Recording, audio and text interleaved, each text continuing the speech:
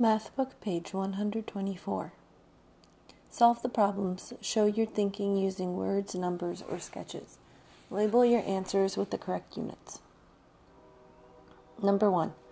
There were 5 lizards sitting on one side of a pan balance scale. Together, the lizards had a mass of 234 grams. One lizard with a mass of 25 grams got off the balance, and a different lizard with a mass of 43 grams got on. Now, how much mass do the 5 lizards on the balance have?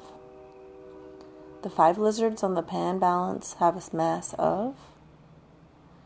Number 2. There are 4 puppies, and each puppy has a mass of about 3 kilograms.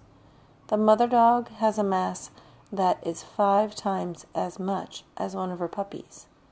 How much mass do all 5 dogs, the 4 puppies, and their mother have together? The 5 dogs together have a mass of...